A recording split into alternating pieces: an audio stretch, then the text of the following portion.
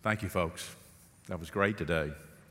I kidded him in the early service. I thought Tim had lined up bank robbers for Jesus when I walked out today to see him. So as great as they are with the mask on, just think when they're liberated from their mask. They'll be ready for Broadway at that point. That was wonderful. Thank y'all. And I want to thank all of you for being here today. You know, one of the things, tell you a little secret for pastors as you anticipate the coming of your future pastor here at Mobberly. There's all kind of prayer, all kind of focus, all kind of excitement on Easter week and the build up with Good Friday and Easter Sunday and celebrating the resurrection. And then you have the next Sunday. And it's not easy for pastors to get ready for the Sunday after Easter. A lot of folks that were there on Easter, for some reason, they just disappeared the next week. Now, this is a great group today. Man, I'm impressed that this many of you are here. And I want to say this, a double blessing for you in being here the Sunday after Easter. Way to go. But remember to pray for your future pastor, not only Easter week, but the Sunday after Easter, because he really needs your prayers then in coming into that time. Now, today we are looking at one of the key appearances of Jesus after his resurrection.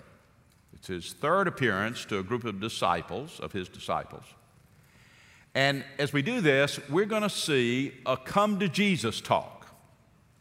That's our focus today. So I want to ask you to turn in your Bibles, or turn on your Bibles if you've got an iPhone you're following along with or whatever. Turn to John chapter 21. We're going to be studying verses 1 through 19, but we're going to be reading verses 12 through 17 to introduce this text for this day. And out of respect and honor of God, let's stand now for the reading of his word. In John 21, the fourth gospel, chapter 21, verse 12. Jesus said to them, the disciples there, "Come and have breakfast." None of the disciples ventured to question him, "Who are you?" knowing it was the Lord. And Jesus came and took the bread and gave it to them, and the fish likewise. This is now the third time that Jesus was manifested to the disciples after he was raised from the dead. So when they had finished breakfast, Jesus said to Simon Peter, "Simon, son of John, do you love me more than these?" And he said to him, "Yes, Lord. You know I love you." And Jesus said to Peter, "Tend my lambs." He said to him again a second time, "Simon, son of John, do you love me?" And he said to him, "Yes, Lord, you know I love you." Jesus said to him, "Shepherd my sheep." And Jesus said to him a third time, "Simon, son of John, do you love me?" And Peter was grieved because he said to him the third time, "Do you love me?" And he said to Jesus, "Lord, you know all things. You know I love you." And Jesus said to him, "Tend my sheep." Father, as we stand before you, the King of Kings, the Lord of Lords, Holy Spirit, we pray now that you will convict us from your word and that you will speak to us in this original come to Jesus talk in a way that we know you're speaking to us today personally, right where we live. And as always, Father, may this be centered on your Son, Jesus. For it's in Christ's name that we pray. Amen. What is a come to Jesus talk? Give you a little history. In the 19th century, there were evangelistic camp meetings, and people would pray about those meetings in hopes that their family and friends that were far from the Lord would go through a time of repentance and life change from coming to Christ. And they call those times come to Jesus times. But in the 20th century, as culture became much more secular, come to Jesus talks, they took on a little different meaning. And it would often be that supervisor at work who had an employee that wasn't getting the job done, and they decide it's time for a come to Jesus talk and put it on the line with this employee. If they don't straighten up, they're going to be out of here. Sometimes it occurs with a coach and one of the players. And she gets with that basketball team she's coaching, and that girl has been goofing off, and she has all kind of talent she's wasting, and that coach says, it is time to shape up, hoping that young athlete will change. Sometimes it's a parent, and they've had a wayward child, and it's getting really serious. And they have to have a come to Jesus talk with that child that you better straighten up or else. Maybe some of you have given a come to Jesus talk, and maybe some of you have been the recipient. But in the modern day culture, most everybody understands what this is. Well, we're going back to the original come to Jesus talk. And as we do this, we see it as in one of those times where Jesus appeared to a group of the disciples at the Sea of Galilee. So look at verse 1 of John 21. After these things, Jesus manifested himself again to the disciples at the Sea of Tiberias, that's the Sea of Galilee, and he manifested himself in this way. Now, to say that Jesus manifested himself is to say that it was an appearance of Christ after his resurrection from the dead.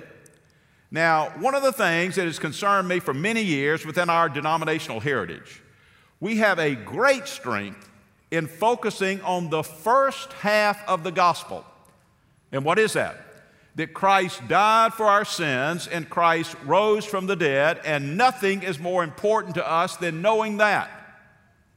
But sadly, we often relegate the second half of the gospel that is the most important part, the resurrection of Jesus, to one Sunday a year, Easter Sunday. Doesn't make any sense. We need a better balance on not only focusing on the cross and never neglecting that, but also focusing on the victory over sin and death through the resurrection. And we're able to do that when we're able to look at some of these appearances after Easter, knowing that Jesus had 40 days where he was making various appearances to those who were following him or had chosen to follow him. Have you ever thought about all the appearances of Christ after his resurrection? If I were to ask you, how many appearances did Jesus make? Well, we don't know. But we do know in the Bible that you could count 10 or 11 appearances dependent on how you count them. First of all, the first one he appeared to was Mary Magdalene in the garden. She thought he was a gardener because he looked a bit different. We'll talk about that in a moment. And then he appeared to other women that came with Mary Magdalene, and some people lump these appearances together with the women at the tomb. And we talked last week about how nobody elevated the status of women in all of history like Jesus, because it was women that he appeared to first. But then later that day, he evidently appeared to Peter, and you can read about that in Luke chapter 24. But you can also read in Luke 24 how Jesus appeared to two men. One was called Cleopas, and the other man was unnamed, as they were taking a walk on the road to Emmaus, and they were very disturbed because the man that they believed to be the Messiah had in the process been killed, and they were lost hopes that Jesus really was the Messiah. And then they recognized it was Jesus. And then that very night, the night of his resurrection, he appeared to 10 of the disciples. Thomas wasn't there. Judas had already committed suicide. But a week later, after Thomas had vowed that he would not believe Jesus had risen from the dead till he saw the scars in his hands and his side, Jesus appeared to them again. And he talked to Thomas, and he showed him the scars in his hands and his side. And Thomas realized he really is the Lord. And then sometimes after that, this group of disciples, not all the disciples, but this group of disciples were at the Sea of Galilee, and Jesus appears to them. And then sometimes after that, Jesus appeared to 500 people at once. You can read about it in 1 Corinthians 15, verse 6. And in verse 7 of 1 Corinthians 15, he also appeared to his brother James. And if you'll remember, his siblings were very skeptical at times that he was really the Son of God. But his appearance to James was transformative in his life. And then later on, Jesus appeared to all the disciples at a mountain along the Sea of Galilee and gave them the Great Commission to go to every people group on the face of the earth with the good news of the gospel. And then finally, he appeared to the disciples on the Mount of Olives and ascended to heaven, where he is at this very moment in eternity.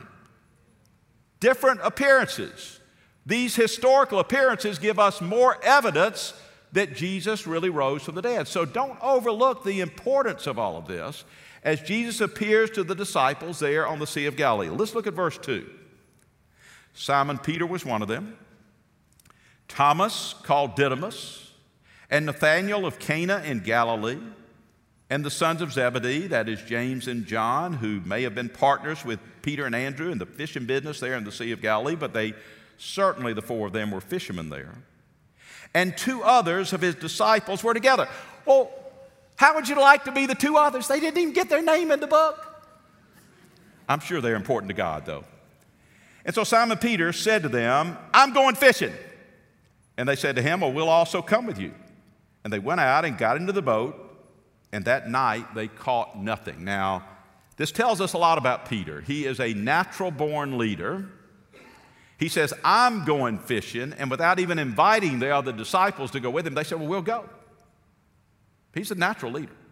He's also very impulsive. We've seen that all through the gospel. He acts. He's got to do something. He's a man of action. And think about it. Put yourself in the shoes of these disciples. Jesus would appear, and he would disappear. Where did he go? Where did Jesus go? I don't know. But he would appear and disappear. And so there was a lot of times of waiting between the appearances of Christ after his resurrection from the dead. And so Peter, being a man of action, being a natural leader, he said, I'm going fishing. He went back to what he was comfortable with, what he knew in this time of waiting, because they didn't know when Jesus would appear again. So he's taken them out. They fished all night. To this day, in the Sea of Galilee, many fishermen work all night because it's so hot many months of the year there during the day. They fished all night. They didn't catch a thing. Now, for fishermen, that's a very humbling experience, a very discouraging experience. So we read in verse 4 that Jesus appears. But when the day was now breaking, Jesus stood on the beach, yet the disciples did not know that it was Jesus. Question: why didn't they know? Well, obviously, the resurrected body is different from the bodies we have now. Mary Magdalene thought Jesus was the gardener. She didn't recognize him initially. So why and how is the resurrected body different? Well, we've already seen through Jesus' appearances that he can appear and disappear. He is not limited by walls. That's pretty cool. He appears and disappears, and we see that he looks different. He's still Jesus. It's still a physical resurrection. He showed them the scars in his hand and his side. The Apostle Paul in 1 Corinthians 15, he begins to talk about a seed must fall into the earth, and that seed germinates and springs up as a plant. The seed and the plant are different, but it's still the same substance. In other words, Good Friday or after Good Friday is the time a lot of you plant tomato plants. I don't believe there's a person in this room or joining us by live video feed today, I don't believe there's a person here that's ever planted a tomato plant and it came up oranges. I don't think it's happened. Or you plant green beans and it comes up squash. I don't think that's going to happen. So the seed and the plant are the same substance, but they are different. And our resurrected bodies will be different. People may be a bit slow to recognize us when Jesus comes back for his church at the rapture of the church, but we'll be given a new resurrected body at that time. And I've got news for you folks. You're going to look a whole lot better. Every one of us is going to look a whole lot better. It's going to be good. You're going to like it. So you'll have a body like Jesus, not limited by walls, a body that never gets sick, a body that never gets dead. Can you imagine that? It's going to be awesome. So at this point in the story, they don't realize it's Jesus. Of course, they're at least 100 yards out in the Sea of Galilee. But we see that Jesus stands there, and he said to them, children, an interesting way to speak to especially a rugged fisherman like Peter, children, you don't have any fish, do you? Now, this is a nightmare for a good fisherman. But all you folks out there that are good fishermen, this is the question you hate when somebody walks up, you're out there fishing the pond or on the shore of the sea, and somebody says, you got anything? Have to show them an empty bucket. That's so humbling. It's so frustrating. And so here's a man, he's made his living as a fisherman. He's taken the guys out all night long. They hadn't caught anything. And Jesus says, y'all don't have anything, do you? Pretty humbling. He continues on, they answered no, and he said to them, well, cast the net on the right-hand side of the boat, and you will find a catch. So they cast, and then they were not able to haul it in because of the great number of fish. Now, I have a feeling as this story unfolds that they begin to wonder who this could be, because it takes them back to the early days of Jesus' ministry. As a matter of fact, near the time that they were called to be his disciples, when they also had an all-night fishing and didn't catch anything, and Jesus said, put your nets on the other side. You see, Jesus is teaching this fisherman about the fishing business once again. And they have an incredible catch. Verse 7, therefore the disciple whom Jesus loved said to Peter. You know, I don't know about y'all, but I often kind of wonder about the Apostle John, who gave us the Gospel of John. He refers to himself as the disciple that Jesus loved. That's a lot of humility, isn't it? He does it more than once. But here's how I look at it. Now, listen, are you listening? Don't miss this. Have you ever met a person that was so present with you every time you visited with them, just so focused on you every time you visited them, that you just really believe deep down inside you're that person's best friend? But then as you got to know that person, you realize there are 20, 30, 40 other people that felt the same way about the person, because they were always so present, so focused on other people they're visiting with, they just make you feel like you're their best friend. That's an incredible gift. And I think the reason John said that, it was not so much bragging as John just felt like Jesus made him feel like he was the disciple that he loved. And he says to Pete, Pete, that's Jesus. And then we see Peter, his personality is full bore here. He said, it's the Lord. So when Peter heard that it was the Lord, he put his outer garment on. He was stripped for work. He threw himself into the sea. But the other disciples came in the little boat, for they were not far from the land, but about 100 yards away, dragging the net full of fish. Now we see this, Peter's personality come through again. I mean, he finds out it's Jesus. Man, he jumps in that water. He wants to be with Jesus. He's all in. He's a man of action. He's impulsive. Verse 9, then they have a little fish fry on the beach. So when they got out on the land, they saw a charcoal fire already laid and fish placed on it and bread. And Jesus said to them, bring some of the fish you have now caught. And Simon Peter went up and drew the net to the land full of large fish, 153. And although there were so many, the net was not torn. Now, it's a great scene, folks. If you've ever had a fish fry after catching fish early in the morning, or a fish fry with fresh fish broth, I mean, this is a good time. And they could smell that fish being cooked as they're getting closer to the shore. He's got the fire going. And this tells us some things about Jesus. He evidently was a good cook. It also tells us something about the resurrected body. We're going to get to enjoy a good fish fry, even in our resurrected body. That's pretty cool. That's good. I like that. He said, bring some of those fish up. And what is so interesting here is that this is a reminder of how the Bible includes geography and actual historical events. If you'll look at other books of other religions, you don't see that. But the Bible is full of geography and actual historical facts. It numbers the fish that were caught. They count them, 153. That adds to the historical dimension of the Word of God intervening in history. And so they come up there. Jesus has got it all prepared. And look at verse 12. Jesus said to them, come and have breakfast. None of the disciples ventured to question him, who are you, knowing at this point that this is the Lord.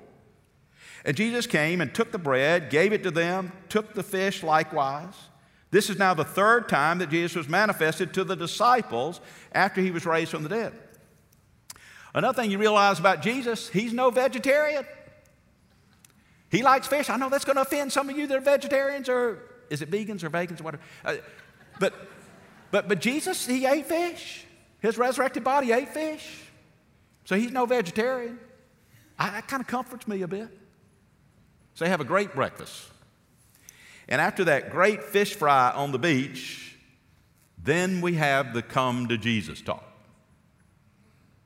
And in this come to Jesus talk, we see in verse 15, So when they had finished breakfast, Jesus said to Simon Peter, now I know the Bible doesn't say this, but here's my picture. And the reason I have this picture is because my dad had a great Christian dad. He's in heaven now, but great dad. Fun dad, great guy.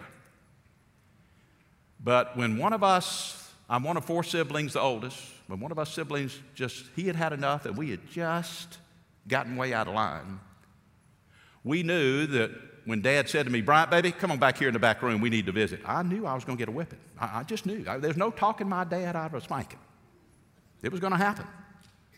But I'm still thankful to this day that he didn't humiliate us in front of the rest of the family.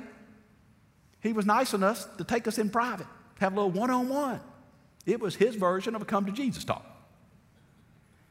Well, I picture Jesus saying to Peter, Peter, man, partner, let's take a little walk. We need to visit. And it just seems that knowing Jesus as we see in Scripture, that this was a one-on-one time. They walked away from the fish fry, and Jesus said to Peter, Simon, son of John, do you love me more than these? Now, a couple of things here, folks. What is these? What is Jesus talking about? Now, the word he uses for love is the word agape, and that word means total commitment. It is a commitment to another person no matter how you feel, even if they're a jerk, even if they don't treat you right, it's still, you're going to be committed to love them. That's what agape love is. It has nothing to do with romance, nothing to do with feelings. It's a commitment. And Jesus says, do you love me that way? Are you going to be committed to me, Peter? But he says more than these. So what is these? Well, these is probably the rest of the disciples, his buds. Could be the fishing business. I mean, after all, that's all Peter has known before he met Jesus. Could be his career. And really, that's the question that Jesus is asking all of us today. Do you love me more than your spouse? Do you love me more than your children?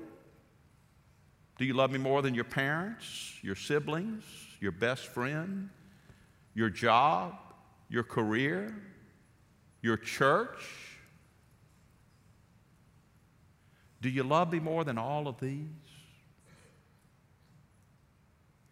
You know, Jesus' style of teaching is much more Socratic than Socrates, because Socrates was known as a teacher who would ask questions to raise questions to cause people to think. If you look at the ministry of Jesus over and over, he is raising questions. And it's not that he doesn't know the answer. He's just causing people to think.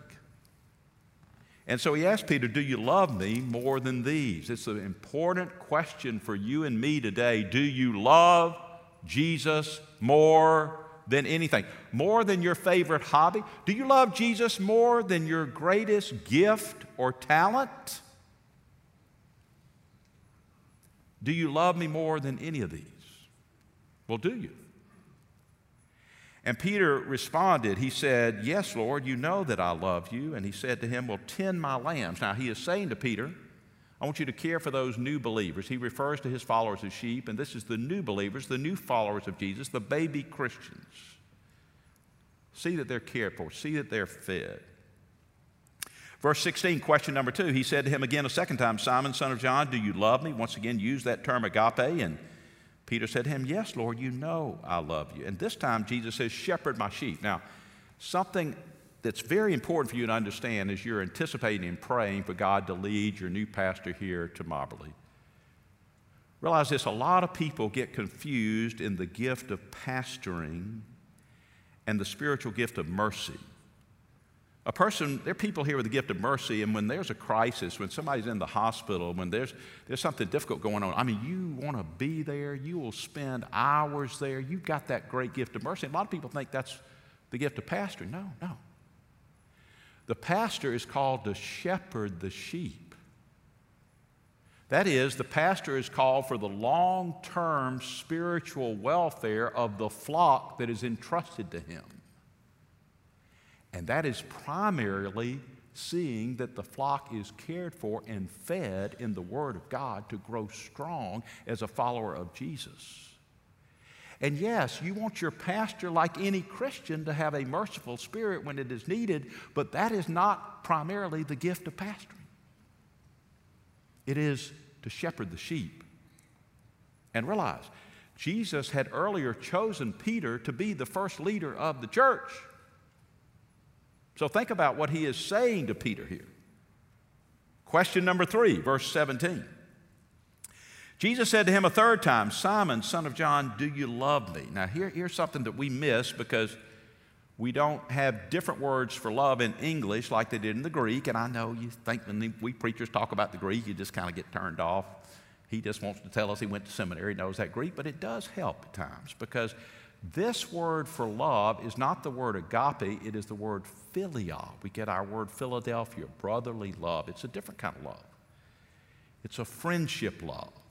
It's not just a love that's committed to another person. It's where you love being around that person. You're so comfortable around that person. You enjoy being around that. That's what a real friend and brotherly love is about.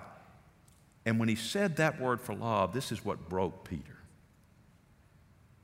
Peter was grieved because he said to him the third time, do you love me? And Peter said to Jesus, Lord, you know all things, don't you? You know I love you. And Jesus said to him, tend my sheep. Care for the flock. Now, everybody, listen, are you listening? Please don't miss this.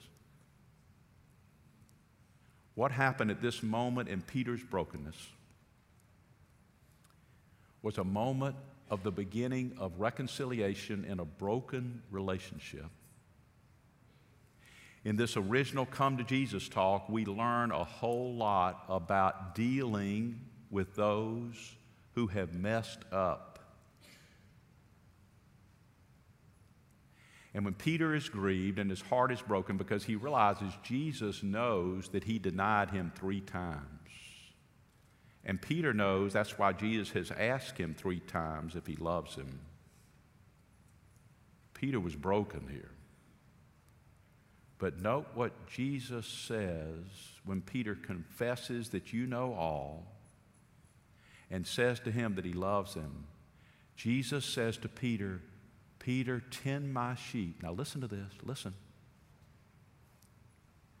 You see, Jesus on the cross not only paid the penalty for Peter's unfaithfulness, his sin. I mean, what could be worse, folks, than him denying Jesus 3 times on the low moment in Jesus' life, the night of his arrest, when all the world is turned against him? What could be worse? Especially when this Peter boasted he would never do that. He would even die for Jesus. And he denied him 3 times. And now Peter knows that Jesus knows, and it just breaks his heart. And he says, I know you know everything, but I do love you. And look at what Jesus says to him. He says, tend my sheep. Do you realize what's happening here? It's not that he just forgives Peter for what he has done, but he says to Peter, Peter, I still believe in you. I've chosen you to be the first leader of the church, and even though you messed up, I still believe in you.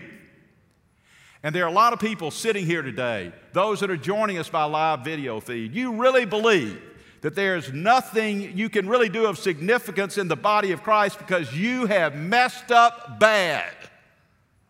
Don't believe that lie of the devil. That's of the devil. That is not of God. Yes, we all have shame and guilt when we have done wrong and when we messed up. But what Jesus is saying to Peter is, I not only forgive you, I still believe in you. And that's what he's saying to you today. For those of you that are sitting here and you've been on the sidelines of the body of Christ because you think you've messed up so bad, do not believe that lie. Jesus still believes in you. He has plans for your life. He wants your life to make a difference in the kingdom of God. But you and I, when we mess up, have to be willing to accept the forgiveness of Christ. Judas did not. What Judas did was horrific and evil. But Judas could have been forgiven. But he didn't believe he could be forgiven. and he gave up. What Peter did was as bad as you can find after boasting that he would never deny Jesus, and he denies him 3 times that very night. But Peter received the forgiveness of Jesus. How about you? Have you been believing the devil's lie that you just messed up too bad and you just really can't be used in the body of Christ? It's time for you to say, oh, Lord, forgive me, forgive me. I've been thinking my sin is more powerful than the cross. Forgive me of that. Forgive me. I see that you not only want to extend your forgiveness, but you have chosen me to be a part of your kingdom. And I want to quit missing out on what you want to do with my life. May this be a turning point of reconciliation in your relationship with God. A key time in your life. And understanding that, then Jesus says something very sobering to Peter. Verse 18. Truly, truly, I say to you that when you were younger, you used to gird yourself and walk wherever you wished. But when you grow old, Peter, you'll stretch out your hands, and someone else will gird you and bring you where you do not wish to go. Now this Jesus said, signifying by what kind of death that he would glorify God. And when he had spoken this, he said to him, follow me. Now this is prophecy of Jesus about the death of Peter. And history in the church is that when Peter was martyred for the church for preaching the gospel and refusing to recant from preaching the gospel, that the decision was made for him to be crucified. But he asked to be crucified upside down because he was not worthy to be crucified like his Lord and Savior Jesus. Jesus was predicting that death, that martyr's death. But he says to Peter, he said, Peter, look, here's the key. You follow me. Now understand this. When you and I are willing to receive the forgiveness of God, no matter how much we have messed up in the past, and Christ makes it clear that he wants us to be used in the kingdom of God for the building up of the flock. It might cost you your life. It certainly did Peter and the early disciples. It might cost you your life. You see, when you decide to follow Jesus and you get excited about the fact that you're going to be blessed with the American dream, with great wealth and success, wonderful family, everything is good. It may be that you'll be called to give your life for Jesus. But however Christ leads us and however he calls us in following him, we're to be willing to go where he's leading us to go. So the question of the day is, are you? Are you willing to follow Jesus, even if it means it will cost you your life? Are you? Peter made that choice. And from this moment of reconciliation, and then at Pentecost when the Holy Spirit filled this man, he went from being a coward to a mighty man of God that the church is indebted to this day because of the impact that he had in trusting that Jesus had forgiven him. This original come to Jesus talk is the greatest one. Is Jesus speaking to you today about being reconciled to him in believing that no matter how bad you've messed up, what he did for you on the cross is sufficient for you to be forgiven and for you to be used by God in the kingdom of God? Do you believe it? And if you believe it, remember the charge he gave to Peter to care for the sheep. That means that what Christ is calling on all of us to do is to be willing to use our gifts, our talents, our time, our resources for the building up of the body of Christ. To see that people are shepherded, to see that the sheep have care, to see that the lambs, the baby Christians, are able to grow in Christ. Are you willing to be used by God in a way that builds up the church, Christ's church? Let me share with you an example that really, to me, encompasses so many aspects of that. As some of you know, God has me in a new role as I retire from the pastorate of leading this ministry, Sin Relief, it's our relief and compassion ministry in our denomination, where the International Mission Board and North American Mission Board have joined together in this ministry. And I was speaking at a missions conference about a month ago in Chattanooga, and one of the International Mission Board missionaries came up to me and said, "Brian, I think you just need to hear this in thinking about the fulfillment of the Great Commission." And so he told me. He said, "I'm a missionary in Southeast Asia, and a lot of our focus of what we've been doing has been helping the national churches come to understand that they can use their vocation for sharing the good news of Christ." And we were working with this woman in the area where we are in the world, and she had a little sewing shop.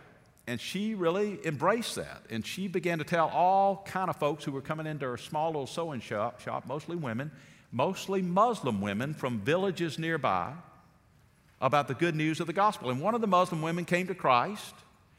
She eventually led her whole family to Christ, including her husband. And that family in that small Muslim village led 2 other Muslim families to Christ. And at that point, the Muslim leaders in that village began to be upset. And as you know, for a Muslim to leave their religion for another is considered apostasy. They can lose their life. They can certainly lose their family, which happens often. And so they were facing all kind of heat. And then, about a year ago, COVID began. And this village was so poor and so remote that it was going to be an unknown quantity of time before these people had food brought into the village by the government leaders that would be a part of that province. And so the folks that were Christians in that national church that had been discipled by IMB missionaries that you support through your gifts and your prayers, then called Sin Relief about a grant for providing food for this small village. And so a grant of just $5,000 was sent to where they could buy food resources and supplies to feed every family in that village for a month and a half, in hopes that by then the government resources would get to that area. And yet our IMB missionaries called on the national church they were working with to carry this out, because they were going to be the one that would eventually minister to these people down the line. So that national church went into that village. They delivered the food supplies. Every single family was given food for a month and a half. And as that church was leaving that village that day, all those Muslims came out of their homes and were just giving them a standing ovation. And since that time, some more Muslims in that community have come to Christ because of seeing the love of the body of Christ. And here's what's really cool. Now listen, are you listening? This IMB missionary that I visited with in Chattanooga said, "Brian, what's so cool is you know that missiologists tell us there's about 3,000 unreached, unengaged people groups that have no known Christian in their village or their people group. And before this happened, this group of Muslims was on that list. No known Christians, no known Christian ministry or church." I share that with you to see how the body of Christ, serving the sheep, caring for the sheep, and embracing those who are not sheep and hope that they will become sheep of Christ. Look at the impact that churches like this and churches around the country have in fulfilling the command that Jesus gave to Peter to tend my lambs, shepherd my sheep, tend my sheep. God has important plans for this church and for every single person in this room. And no matter how bad you feel you've messed up, this Come to Jesus talk says God not only offers His forgiveness that we have to be willing to receive, but God still believes in every one of you, just as He did Peter. Do you believe it? Let's pray. Father God, oh, Lord Jesus, we thank you for this Come to Jesus talk that you had with Peter. We thank you for what it says to us and how you're speaking to us today. Lord, I pray for those that have messed up badly. They don't feel like they can be used by you in a meaningful way in the future. They're not sure you can forgive them. They bought into the devil's lie that what they've done is so bad that it's even more powerful to the cross than the cross. Lord, may they right now say, Lord, forgive me. Forgive me for believing the devil's lie. Forgive me. I see that you have paid the penalty for every way I've fallen short. And Father, all of us know that all of us have messed up. From time to time, we blow it. We thank you that you are the ultimate in the ministry of reconciliation, offering your forgiveness so we can be reconciled to God. Thank you, Lord Jesus. But Lord, we thank you that you also have chosen us and you believe in every person here. And you know our lives can make a difference for your kingdom if we'll just seek to follow you. And then, Lord, may you guide us as to how we can care for the flock, how we can minister in the name of Jesus, how we can fulfill the great commission you have given your church. Oh, Lord, may you move mightily in every person's life here today to believe and trust in your forgiveness, to believe that you still believe in us. And most of all, Father, may we follow you, no matter what the cost. If it cost us our life as it cost Peter his life, may we be willing to follow Jesus. For we pray this prayer, Father, in Jesus' name. Amen.